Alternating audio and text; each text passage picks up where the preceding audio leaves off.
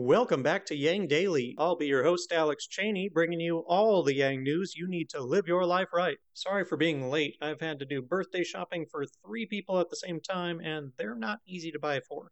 Then there's the deluge of Yang news going on, and as you know, I'm not good at calling a stop to an episode's topics when there's more to go, so we've got a longer episode. Tomorrow will be mostly UBI news. For today, there's action on the debt ceiling, the Forward Party, and ranked choice voting.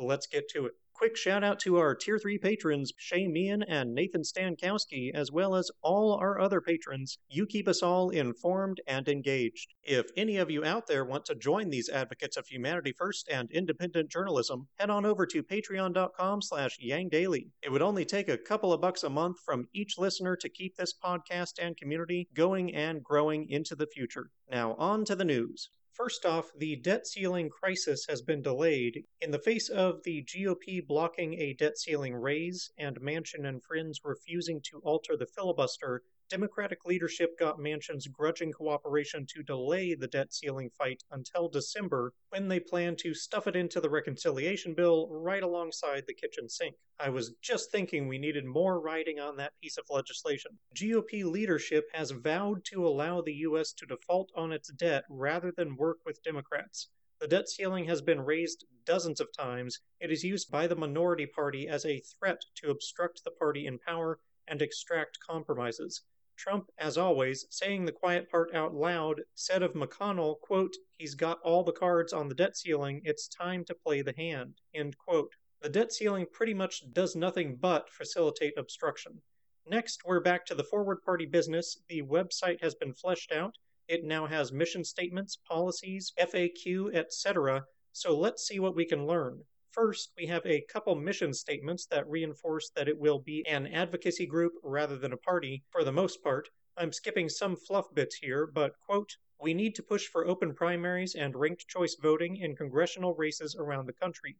This is an inclusive movement. You can participate while retaining your current party registration if you'd like, as we know that in many locations, deregistering would effectively disenfranchise you from your local politics. Forward is positive and practical. We believe in people of every political alignment. We will support candidates for office who align with our core principles so we can reform the system and make it more responsive to the American people. This means that we will support Republicans, Democrats, and Independents, as well as candidates identifying themselves as Forward Party members. We will also work with organizations that are promoting democracy reform in order to promote policies such as ranked choice voting, open primaries, and easier ballot access for third parties," end quote.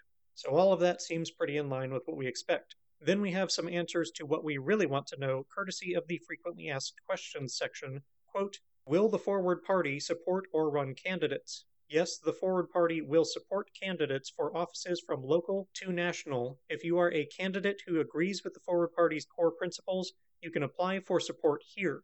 We will support candidates running as Democrats, Republicans, Independents, and any other party who supports our goals, starting with open primaries and ranked choice voting. Are you concerned that the Forward Party would just be a spoiler?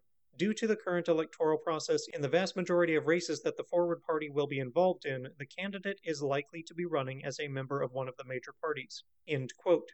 So they will support candidates, mostly from the duopoly, and due to current GOP stances on democracy, mostly Democrats, as well as a few independents. As expected. Now for the concerning one, quote, "Will there be a Forward candidate for president in 2024? It's too soon to tell. If there is demand for a third-party candidate, the Forward Party may look to address it. The Forward Party may hold its own primary process to nominate a candidate." End quote. This one is straight poison. The number one thing that can doom the Forward Party is Democrats thinking it will get Trump reelected. This answer does not dispel that fear. How it should read is, we are not currently planning to run a presidential candidate. We will reconsider if RCV or other non-pluralistic voting scheme is adopted. That is what it needs to say. I get that they want to retain the option because maybe Democrats try running Biden with an approval rating of go F yourself, making a third-party Yang run the only hope of defeating Trump. That's probably what they mean by if there is a demand for a third party. It's all too possible, but as Yang himself says, third party winning the presidential is not realistic with the current rules. Even though most Americans would prefer Yang to Trump, the anti third party barriers in the election system and possibly vote splitting could still give Trump the win. On the other hand, anything that leaves the door open to forward being a spoiler is going to sink this effort right to the bottom of the ocean if it hasn't already. We need to get them to change this and get Yang to be definitive about it every time he talks about the party. This needs to be about congressional democracy reform. Message Yang and the New Forward Party Twitter if you agree. There's also a thread in the description with all of this information.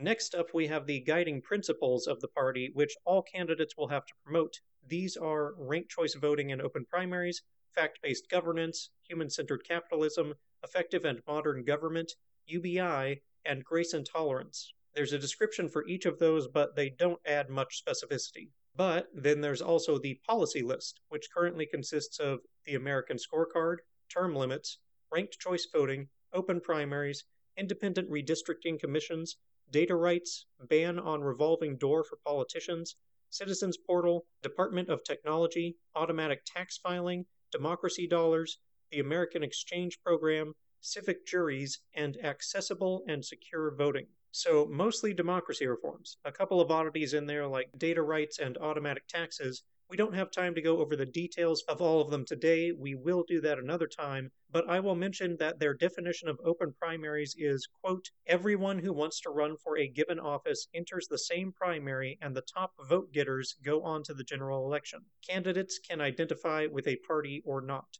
end quote. So as far as I can tell, they're actually arguing for jungle primaries, not open primaries, plus ranked choice voting, of course.